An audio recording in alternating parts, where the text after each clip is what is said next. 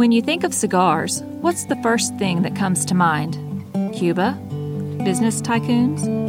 Maybe it's the smell and the image of the smooth, brown, perfect tobacco leaf that wraps around the outside. Cigar wrapper tobacco is a specialty crop traditionally grown in the New England states. Increased consumer demand for cigar products is piquing the interest of North Carolina farmers, many of whom have the infrastructure for growing tobacco from the Burley tobacco heyday. On today's episode of Farms, Food, and You, we take a look at cigar wrapper tobacco as a new and emerging crop in North Carolina. We chat with Matthew Vann from the NC State Department of Crop and Soil Sciences and discover what he's doing with the $60,000 grant awarded to the department that will help him develop recommendations on fertilizer rates, curing methodology, and enterprise budgets to foster the success of cigar wrapper tobacco. I think we've come a long way with some of this research and establishing some recommendations over the last few years. But to kind of tell this story, I can't take all the credit for sure. This has been a team effort. And really, where this seed got planted was in a conversation I had with one of our tobacco supervisors at a research station. So I was with my team at Mountain Research Station in Waynesville. And we were actually working in some Burley research at the time.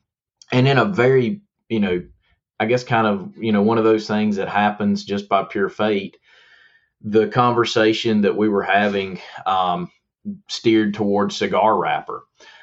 So again, we're standing in research plots that are dedicated to Burley tobacco, which has been the long-standing style of tobacco or type of tobacco that we've grown in Western North Carolina.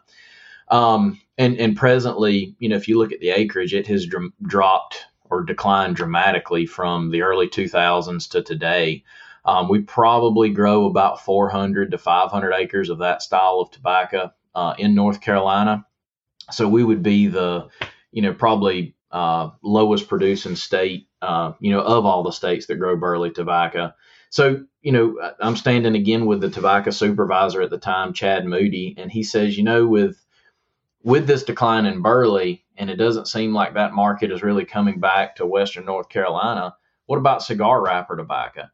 And it was one of those things that, I'd never really put all of these little independent thoughts together to kind of get that far outside of the box. But here we are. We had somebody who had a vested interest to try to help, find a replacement for this Burley tobacco that was no longer being produced commercially. And when you look at, again, my opinion, the hole that the loss of Burley left in Western North Carolina, there's not really been this transitional crop to come in and really, kind of plug all the holes in the dam, so to speak, across the board. Certainly I think there are some things that have really emerged in certain areas, but it's not been across the whole mountain range or on those farms.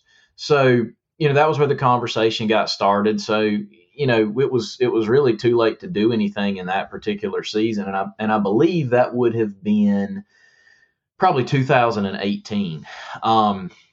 Again, we'd already had our research trials laid out and initiated, so it was too late to start anything that year. So I held on to the idea and then had a conversation with some of my industry colleagues that work within that style of tobacco. And again, just I think as fate may have it or pure luck, there seemed to be a really big demand for that style of tobacco all of a sudden.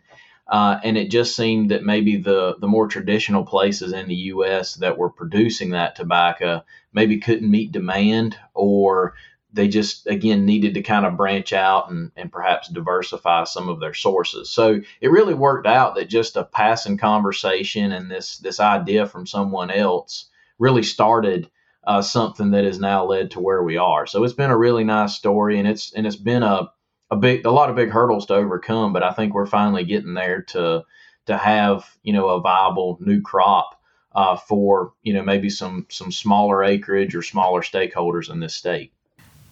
Burley tobacco farmers may be thinking that the transition to cultivating cigar wrapper tobacco would be seamless.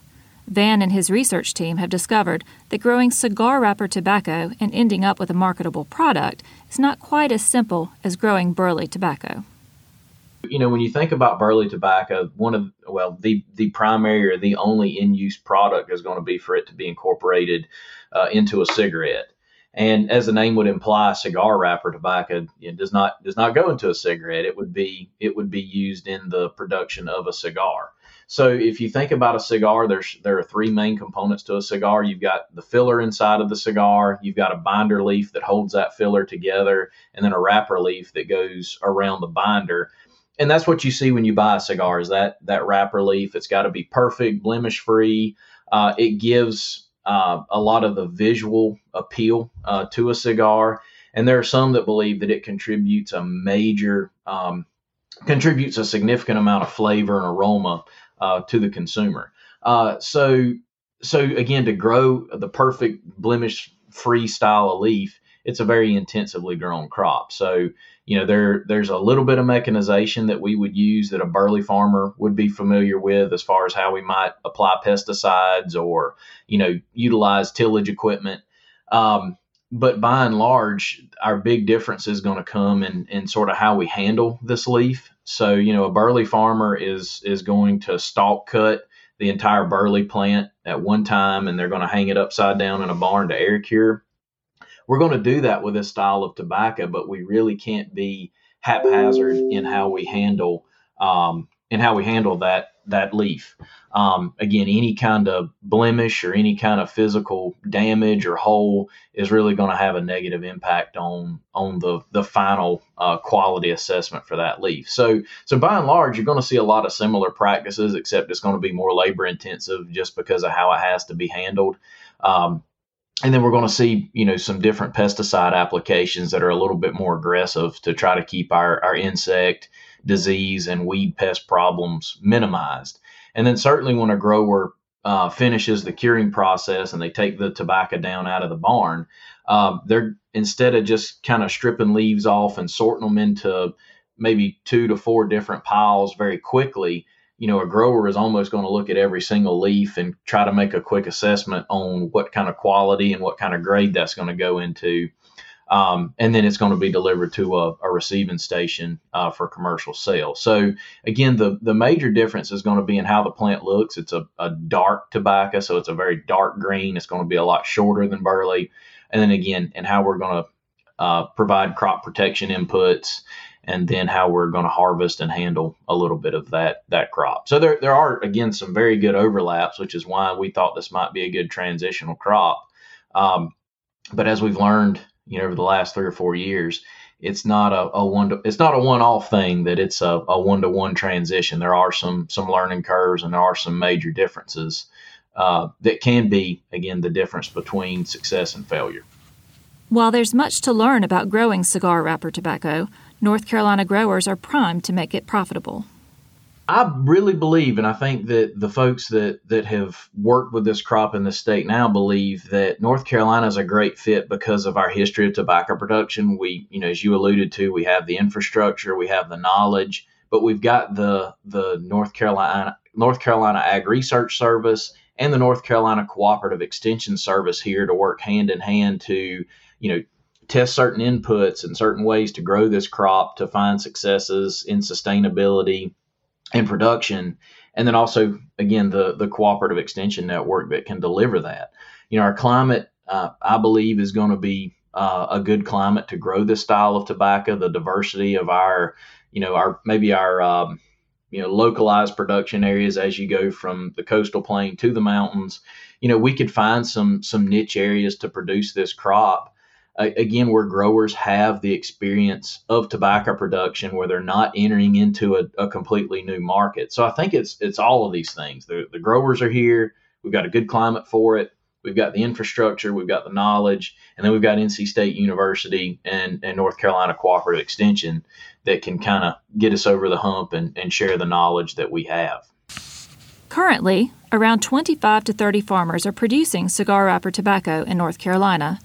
Many are starting with small plots, 1 or 2 acres, to test production and become comfortable with the crop. So as I understand it, we've got a cluster of growers in the Appalachian Mountain region. We then come out of the mountain range. I would say the upper Piedmont is going to be kind of the next big hub for production. I have found that, we do have a cluster of growers maybe from Rockingham County, in the Reidsville area, coming back east to Granville County, in the Oxford area. And then there's a few outlying growers that might be east of Oxford or east of Granville County, going back towards, maybe Halifax County. But again, I think the largest concentration we have is going to be in that upper Piedmont area of the state. Again, probably between Raleigh and Greensboro, going back north to the Virginia line. I think for right now, they have a soil system, with having these really fine clay soil systems. They've got a good system for this production.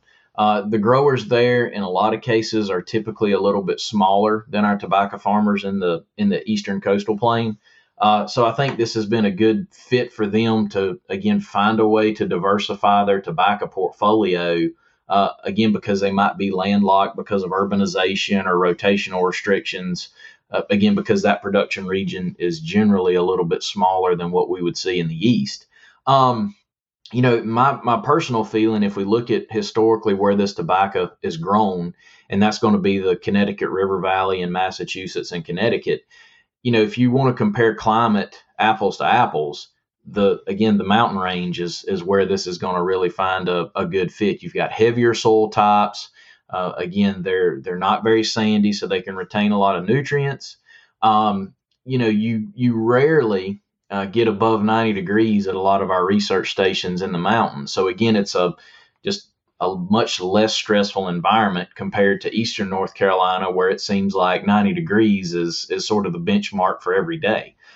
So again, I just thinking about the physiology of this plant, I think that the Piedmont and the western part of the state are probably going to be a little bit more natural fit, but we could certainly produce it in the east. But again, for where we are today, it just seems like there's been a little bit more aggressive pursuit of growers from private industry in that upper Piedmont area, and then I would say secondarily in the mountains. In the next few years, Van and his team will continue research and hone in on recommendations they can pass along to farmers interested in growing cigar wrapper tobacco. So we were very fortunate to receive funding from the North Carolina Department of Agriculture and Consumer Services with the New and Emerging Crops program. The grant we were able to, be awarded, we're using funding really for three main causes or three different objectives, from that grant. So the first would be establishing some fertilizer recommendations for this style of tobacco. And within that, we're looking at two different nutrients, nitrogen and potassium. And we're using the funds for that objective to look at, to conduct plant tissue testing, soil testing, all kinds of things that we can help, again, build a sustainable model for nutrient management. The second objective is to look at using some of our flue-cured barns that growers would use to cure flue-cured tobacco, using some of those barns and some of the curing programs that we're familiar with to perhaps cure this cigar tobacco. As I mentioned before, this is an air-cured style of tobacco where you don't really manipulate the barn conditions, or you certainly don't manipulate them as much as you do with the flue curing process. So with that, we're not really addressing barn temperature. We're not really addressing barn humidity. And that's, again, something that we would do with flue cured tobacco. So we've got Grant Ellington over in biological and agricultural engineering working with us to try to, again, hone in on something as a way to possibly duplicate and reuse some of these flue cured barns. And then the third objective would be a production budget. We're obviously talking about a very expensive crop to grow. So with that, I think it's a good idea for us to have some kind of idea for what an input cost per acre might be. It's really, when you start talking about cigar tobacco and somebody hears what the commercial value can be, that's really appealing to a farmer, particularly if they have all this tobacco equipment that they can't use for other crops. But there's always the caveat of if this is the my potential for my per acre revenue, what's my input cost going to be? So we're trying to really nail that down and get a handle for what that might look like, just so farmers have a good idea from start to finish of what they may be up against.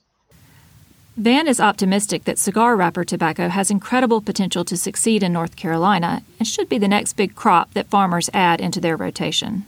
I would venture to say that in terms of new and emerging crops, this one is probably as turnkey ready to go as anything that's come along. We already have tobacco companies that are bona fide businesses that are operating in this state. We have manufacturers in this state. So this is not something that is completely coming out of left field or right field. It's really, again, just kind of a transition within an already existing industry. Thank you for joining us on Farms, Food, and You. This podcast is a product of NC State Extension and the College of Agriculture and Life Sciences at North Carolina State University.